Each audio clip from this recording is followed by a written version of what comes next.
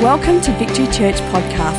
At Victory, we are committed to connecting people to God, His church and their purpose. For more information, visit victorychurch.net.au. Now prepare your heart to hear a word from God today. And the title of my message is simply Religion versus the Gospel. Religion versus the Gospel. Let me read from Galatians chapter 1. Verses 3 to 12. If you're reading from the NIV, there may be a little subheading called No Other Gospel. No Other Gospel. In verse 3 it says, Grace and peace to you from God our Father and Lord Jesus Christ, who gave himself for our sins to rescue us from this present age according to the will of God and Father, in whom be glory forever and ever. Amen. What you need to understand about Paul is that he starts all of his writings, every one of his letters to every person and every church, he starts with the grace of God be to you. The peace of God be to you. That's where he starts. And in his letters, he has some really strong things to say. So you better remember how his letters start, because they start with the grace of God. And to this particular church or churches in this particular region, he had a few tough things to say to them, but nonetheless, he extends grace. Christianity 101, the Gospel 101. We need to extend grace in every circumstance, in every situation, no matter what we are addressing in life. And so Paul says, grace be to you from this glorious God in heaven. And then he says in verse 6, I'm astonished. I am astonished that you are so quickly deserting the one who you called to live the grace of God and are turning to a different gospel, which is really no gospel at all.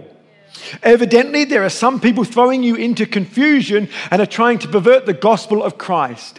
But even if we or an angel from heaven should preach another gospel other than the one we preach to you, let him be under God's curse. Wow. As we have already said, so now we say again, if anyone is preaching to you a gospel other than the one that you accepted, let him be under God's curse. Am I now trying to win the approval of human beings or of God? Or am I trying to please people?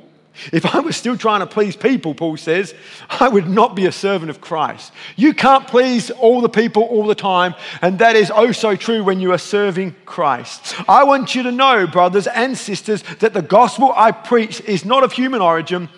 I did not receive it from any man, nor was it taught to me. Rather, I received it by revelation from Christ Jesus. Strong words, but on a foundation of grace. Pointed words, but on a foundation of grace. Every parent knows this when talking to their kids. You might have some strong things to say. It could be something like unpacking the dishwasher. It could be something like cleaning your room, or it could be a fight they got in at school, or it could be something they stole from a shop. All of these have conversations and ramifications that need strong direction. But you know, as a parent, it comes from love and you want the best for your children. And so you can honestly say, it's with a heart of love that I'm speaking so strongly to you. That's what Paul is saying here. Remember, it's the grace of God. But in the grace of God, I've got some strong things that I want to say to you. And what he's addressing is that his teaching had been distorted and it was no longer the gospel that they were preaching. They were preaching something else that I'm calling today religion. Religion is not a bad word. In actual fact, religion is a biblical word, as we learnt last week. But I'm not addressing the word religion in the context of what the scripture says, but more so to do with the prevailing perception that religion brings today. What do I mean by that? Well, if you ask your friends that do not go to church, most of them don't like religion, and they'll have a lot to say about religion. They will say, religion, that starts all the wars. They might say, religion, they just want your money. That's the prevailing perception that many people out there have when they think of religion. And so it's that perception that we are addressing when it comes to the title of my message today. Does that make sense? In actual fact, if we want to connect with people, if we actually want to communicate better with people, we first have to cross over and put ourselves in their shoes and ask ourselves, what are the questions that they are asking of themselves? And so when we talk about Christ and the church, they don't think of this. They think of religion. All they want is your money. They think of religion. That just causes all the wars in the world. And so that's what we've got to break down. Before we can bring the good news of Jesus, we have to break down the perceptions that are in their mind. And so today, as I did last week, I want to look at the difference between the gospel that Paul preached and what it's been turned into. That's what man preaches, and that is what I call religion. And we looked at some of those things last week. The first one was that religion is all about what we do, but the gospel is all about what he did. Jesus died on the cross, and his last 3 words were, "It is finished." Our debts to our sins have been paid in full. Religion tries to earn its way to God. The gospel receives the grace of God as a free gift.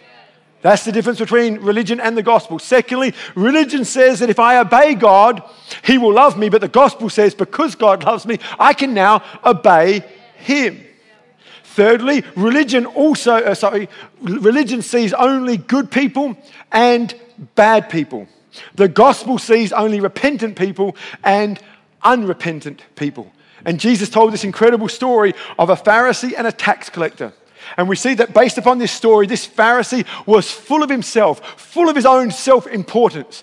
But the tax collector was full of remorse, full of repentance. And Jesus says the one who was full of repentance went home justified. And the fourth one, and I think this is the one we landed on last week, that religion is all about getting from God, but the gospel is all about getting God. Religion treats God as a piñata. Religion is that big stick that hits God as a piñata, hoping that he will give them something. And every prayer is like a hit on God. It's a hit on God. It's a give us something, God. And the challenge I put out last week to us was this: if all of our prayers were answered, whose lives would be influenced? Would it just be ours? Would the extent of all our prayers combined only change our life? If all of our prayers were answered today, would we come to church next week in a new car, having just purchased a new house with new clothes because we've been blessed?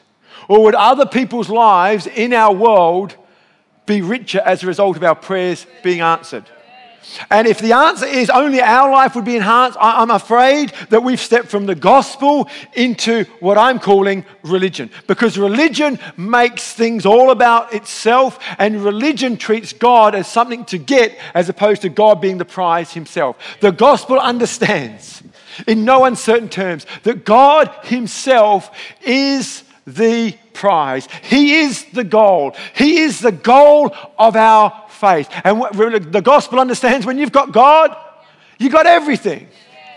Now, God, I do believe, wants to bless you in good measure, pressed down and shaken together. He will add things to your life. But essentially, the gospel understands even if he doesn't, we still win. Because we got God. I drew an analogy last week, and I said the goal of my marriage is my wife. See, the goal of my marriage is not my kids, it's not my home, it's not my car, it's not all those things that have been added to me through being married. The goal of my marriage is Kath herself. Because when I got married, I never knew if we could have kids. There was no guarantee. When we got married, I didn't know if we'd have a nice new home. There was no guarantee. They're the things that have come out of being married, but they were never the goal. And I love my kids dearly, but they are not the goal of my marriage. I can love on my kids, but that does not mean that I'm going to have a healthy marriage. I can clean my car and have it working really well, but it doesn't mean I'll have a healthy marriage. I can clean the house inside and out and keep a tidy garden, but that alone does not mean that I will have a healthy marriage. You can do a lot of things under the banner of Christianity and lose your relationship with God. That is what I call religion. You can go to church and you can put money in the offering and you can pray prayers, and all those things can get in the way of your relationship with God. And when something gets in the way of your relationship with God, that's religion. So we can lift our hands and sing songs, and it can be the gospel and it can be religion. It depends where our heart is. And the gospel, according to Paul, addresses the heart. And Paul recognized that in this church there were people that have strayed from a pure heart. And that added all these other things to the gospel, which Paul says is no gospel at all. And so he wanted to bring them back to the gospel. One thing that I did not tell you, and no one in this congregation knows, and just by way of personal testimony on this point, is that 5 weeks ago, when Kath and I were away for a few days, R&R, just off the back of everything that happened at the beginning of this year and all the things that we've dealt with, we thought we'd take a few days just to breathe and just to be by ourselves. We didn't even have our kids with us. It wasn't a holiday per se. It was just time for Kath and I just to get refreshed and rejuvenated. And it was in this time when we were away from all the hustle and bustle of the world that we know, Kath finds a lump in her right breast. My kids are finding this out for the very first time. And I remember, in light of all we've been through this year, for half an hour thinking to myself, what on earth is going on?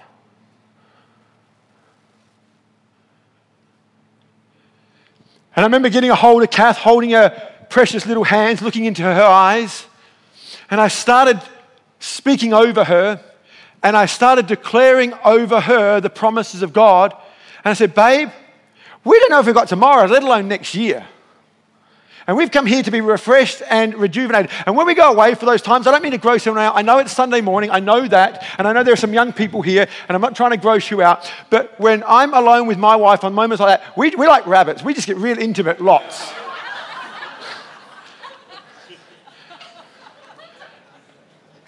And when you're faced with those moments, I like to think of the worst case scenario. And my worst case scenario is this. Hey, you know what? If worst case scenario is Cass not around in 12 months, let's make the most of today. And let's make the most of this R&R. And let's just go to the bedroom right now and make the most of our time together. And it's amazing when you have a gospel perspective, you can turn a negative into a positive. And we prayed together once. We discussed it once. And then as we came back off that time, we had to get the things checked out. And so many of you women here have been through this, and you know the drill, and some of you have had cancer scares yourself, and some of you have lost loved ones to cancer. And I'm not here to bring up the pain, but I want to bring some perspective to you today. And a perspective based upon the gospel, not based upon religion. And so Kath gets checked up, and they confirm there is definitely a lump in the right breast. So they say, well, let's just check out the other one. And they find another lump. And so that moment, it's kind of like, again, it's like, hang on, just, fresh thinking is required in those moments. And for the last 5 weeks, Kath's been holding on to that as we've led you. And I said, Kath, you know what? Again, I don't know how long you're here for. I don't know how long I'm here for. I don't know how any of us are here for. How about you preach this week? And so she preaches. Who knows? And so during this time of the unknown, Kath's been preaching and leading and counseling and caring and praying. All these tests were done, and what you need to know, and this is the only reason I'm telling you now, is because of the result we got back. And the result we got back on Thursday of this week, and they said, hey, Mrs. Rainbow, the lump in the right breast, that's just a cyst that can be drained. That's fine. The one on the left is benign, but we do want to see you again in 3 months. And so essentially right now we're in the clear. And that's what I'm telling you, because I don't want to burden you with our stuff. But I want to be able to tell you that you can live through this and you can survive. But you will not survive if you have a religious approach to Christ. You will not survive. You'll start questioning God, you'll start arguing with God, you'll start debating with God, you'll start blaming God, you'll start accusing God. That's what religion does. But when you understand the gospel, you understand you've got everything. When you understand the gospel, you realize that God is the prize, and there's not one moment of one day where we lost God. We had him before we knew the news, during the news, and after the news. We knew we had him. He was always there. He never leaves us. He never forsakes us. And the gospel understands this. We're in the clear right now, but for 5 weeks we carried that. And here's the thing, you didn't know about it. Because we didn't burden you with it. And it's not because we're superhuman. And it's not because we're pastors, oh my gosh. And it's certainly not because we lead a church. If anything, leading a church can bring pressure to our world. There's only one reason that we can go through this season the way we have. And it's not because we're more favored by God than anyone else in this room. It's not because we're pastors. It's simply because of the understanding of what the gospel is versus what religion is. Religion only ever goes to God to get something. But the gospel understands we've got God, we've got everything. We've got everything. And no matter what you are going through today, and no matter what you are facing today, I want you to know, with God, you got everything. You got everything you need. Now here's the thing. When I spoke to my wife and we prayed together, the uncertainty and the pain didn't leave. It just found its place. That's what I want you to hear. The gospel will help you find place for the pain that you feel.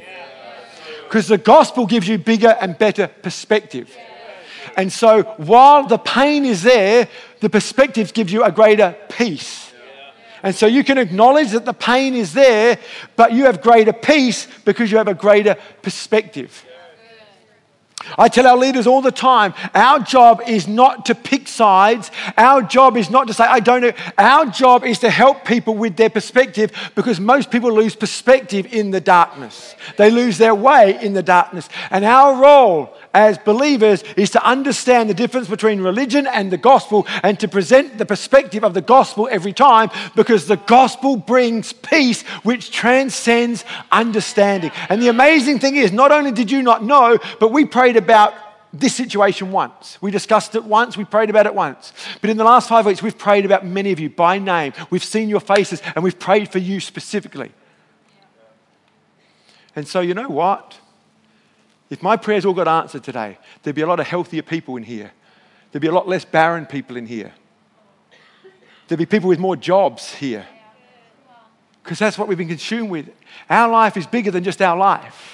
And your life is bigger than just your life. And the gospel understands this. The gospel understands it. And the gospel, while it believes the best, can handle the worst.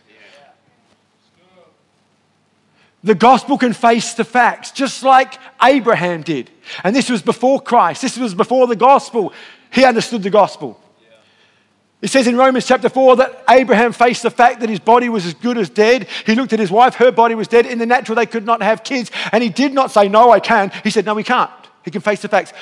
The gospel can face the facts. We didn't deny the lump. We didn't deny the second lump. It's there. It's real. We can't say it's not there in Jesus' name. It is there. And there's a pain that's associated with those lumps. And that was there. But it goes on to say of Abraham, but he did not waver through unbelief concerning the promises of God. But he was fully persuaded that God had the power to do that which he had promised. And he entrusted himself into God and his care. Shadrach, Meshach, and Abednego, the same thing. They would not deny their God. And they would not bow down and worship this golden idol, this religious idol. And so the king was infuriated, and he turned up the furnace 7 times hotter than it normally was. And he declared, I'm going to throw you into that fire. And they said, we believe that our God can protect us from the fire. But even if he doesn't, this is what the gospel adds to the I believe God can. But even if he doesn't, we will not bow down and worship your idol. And I believe, and we need to be a people that believe the best, but that can handle the worst. And if we can do that, we are in the vicinity of what the gospel really is. Because the gospel understands when you got God, you got everything. And so I pray that through my message today and through the work of the Holy Spirit, our pain will find its place. And peace will rule. And peace will reign. Father, that's a word right now. May your peace come. A peace which transcends understanding, even now, with all the little nuances and all the little things going on in people's world right now. May the pain associated to those things find its place right now. In Jesus' name.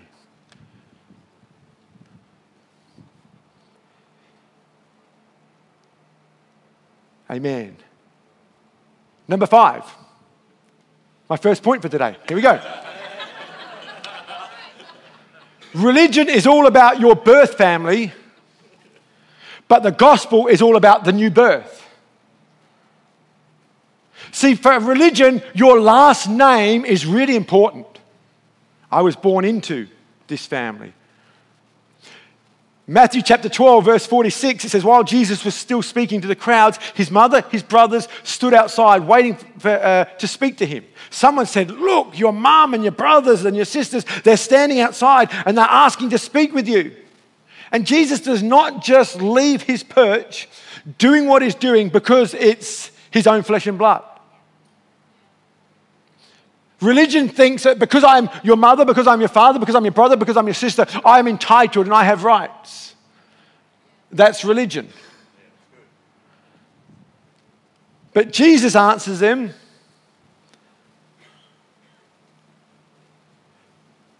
who is my mother? And who are my brothers? Then pointing with his hands to his disciples, he said, here are my mother and here are my brothers.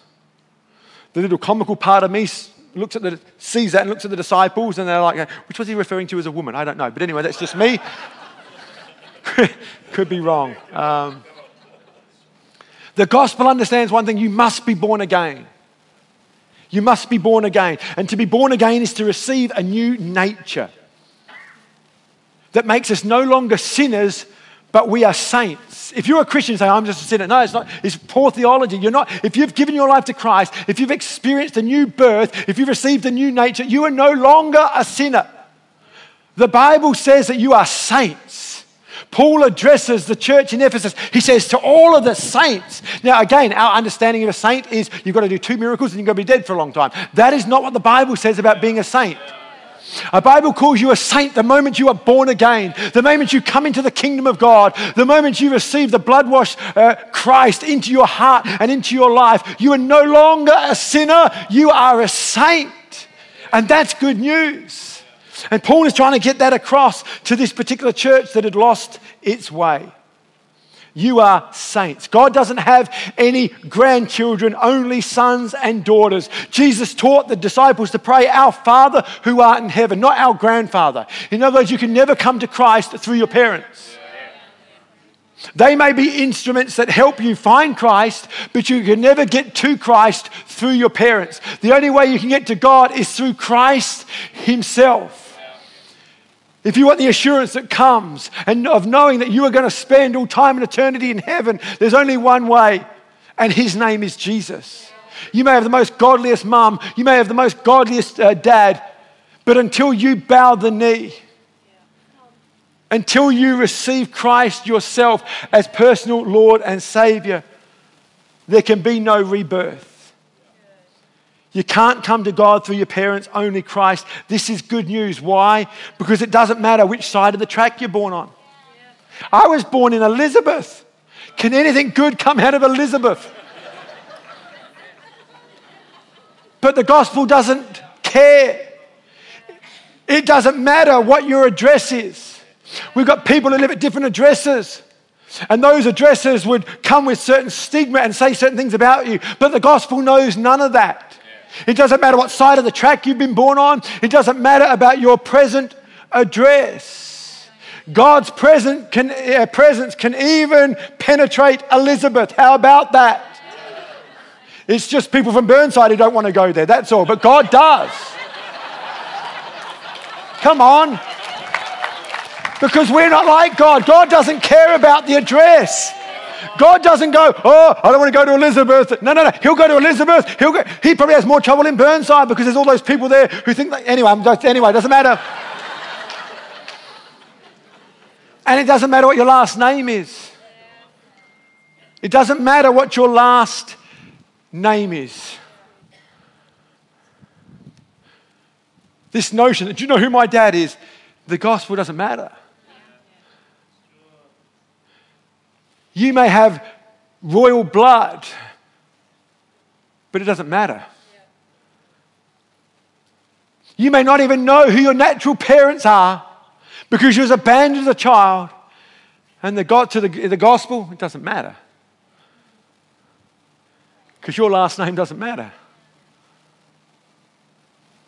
In Ephesians chapter 2, verse 6, it says, and God raised us up with Christ and seated us with him in heavenly realms in Christ Jesus.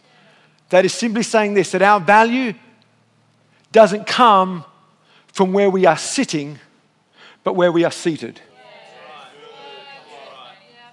It says that our worth doesn't come from where we sit in church, but where we are seated in Christ. See, some of us have this notion, the closer to the front you are, the more special you are. It's not true. Although I sit on the front row and I'm pretty special. That is true. But no more special than the person on the back row.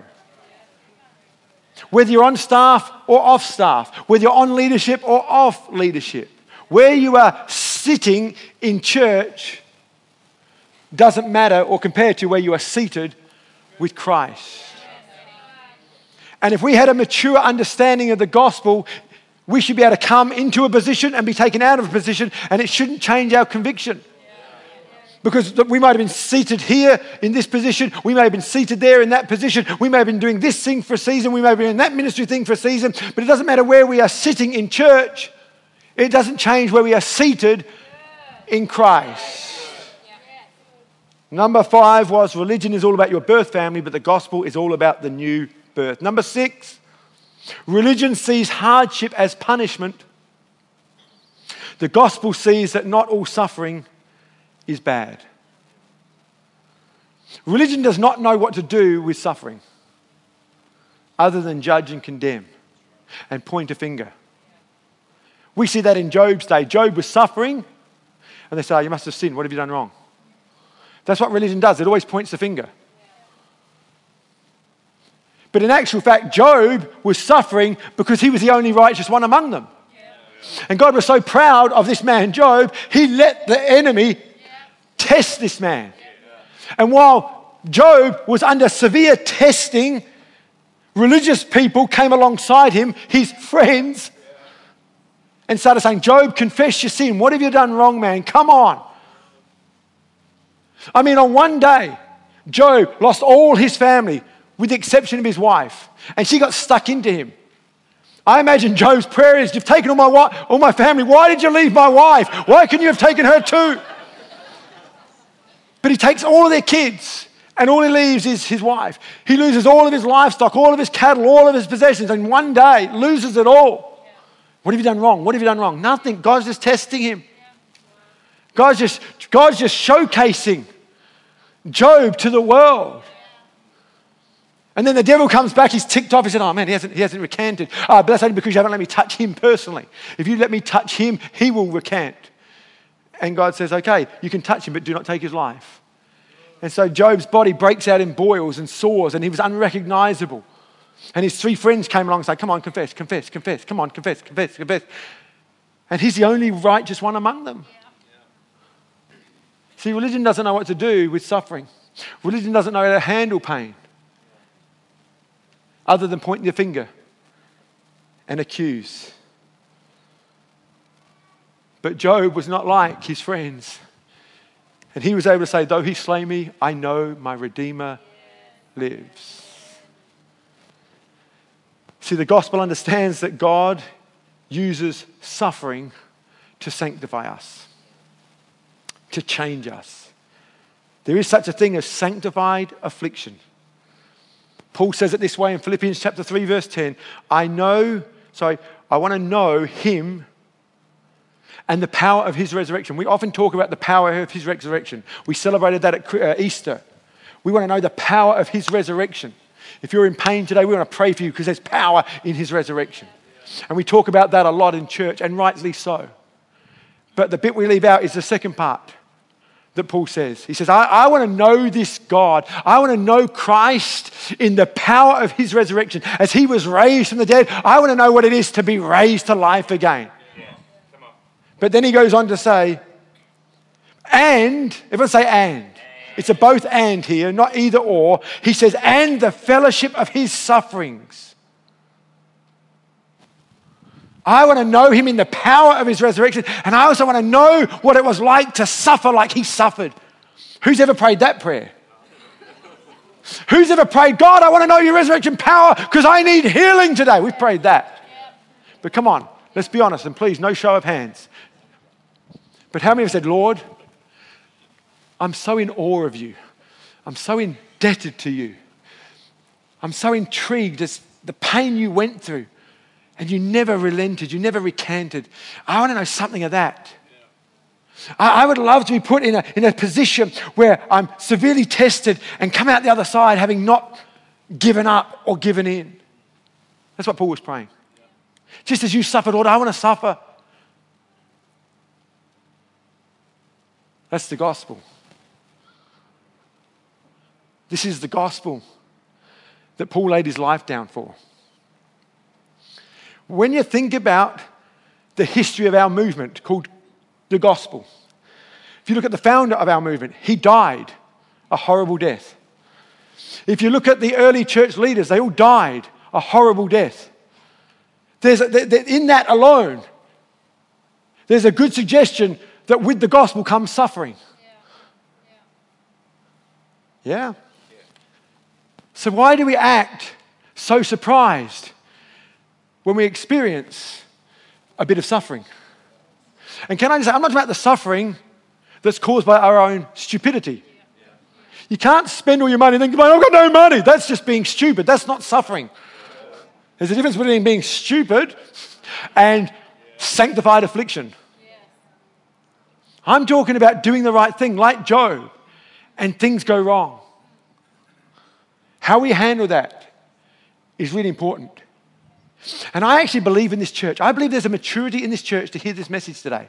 I believe there's a maturity in this church for us to respond in a mature way. I couldn't share this message in every church. You know that? But I feel like in Victory Church, we're ready to hear this. We're ready to go to the next level.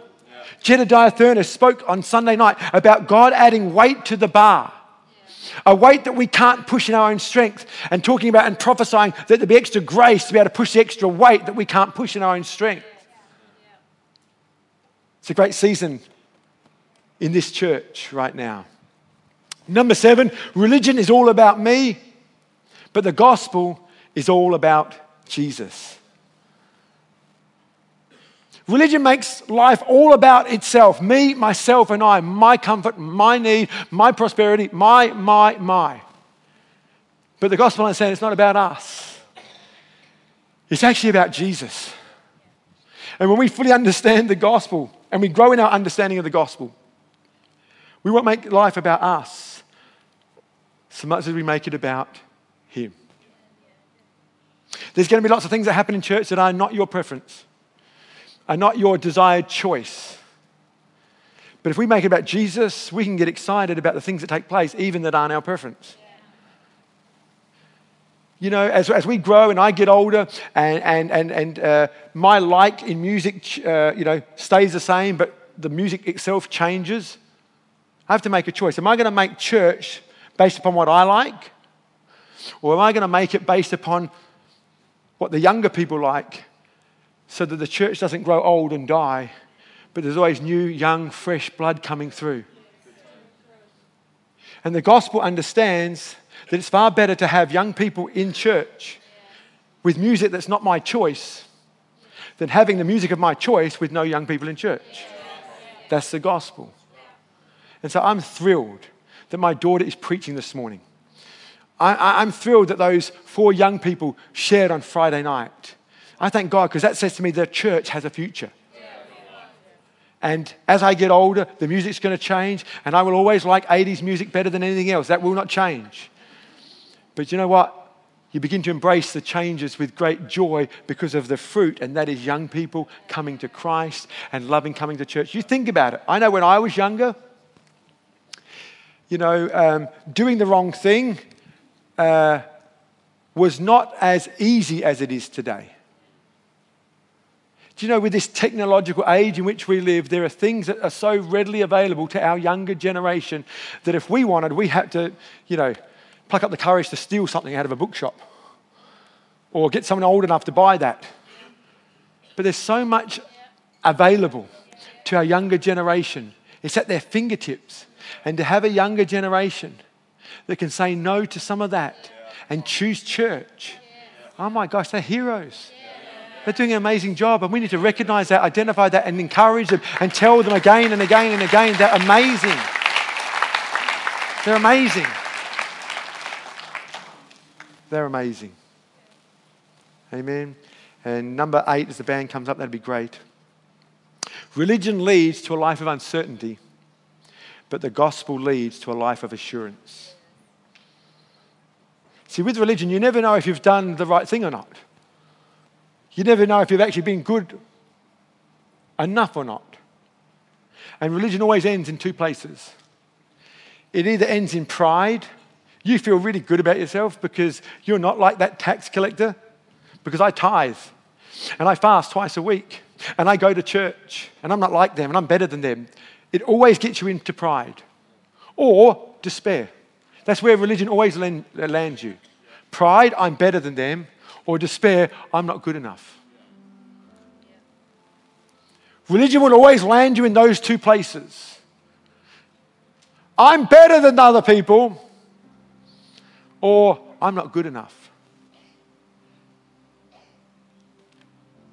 And the gospel says that both of those are a lie. There's an assurance that we have when we come to Christ. In 2 Timothy chapter 1, verse 12, it says, "For this reason, I also suffer these things. Nevertheless, I am not ashamed. For I know in whom I believed, and I am persuaded that he's able to keep me from that which he committed to him until that day." Paul says to this young man, Timothy, I want you to know something. I know, I believe, I'm persuaded, I'm committed.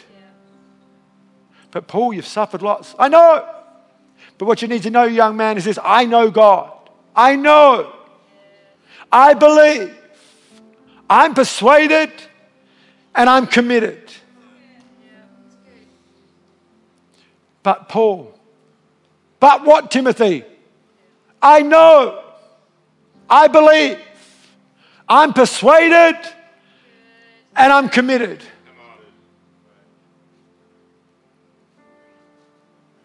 But Tony, a couple of lumps, and then there was a Chris thing. Seriously, what's going on, man? Hey, I know.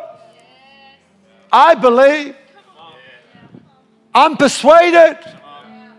And so I'm in. I'm fully committed. I'm all in. I have no plan B. I'm committed. But we're at the story, you tell about your son. That's not normal. I know. I believe. I'm persuaded. And I'm all in. I'm committed.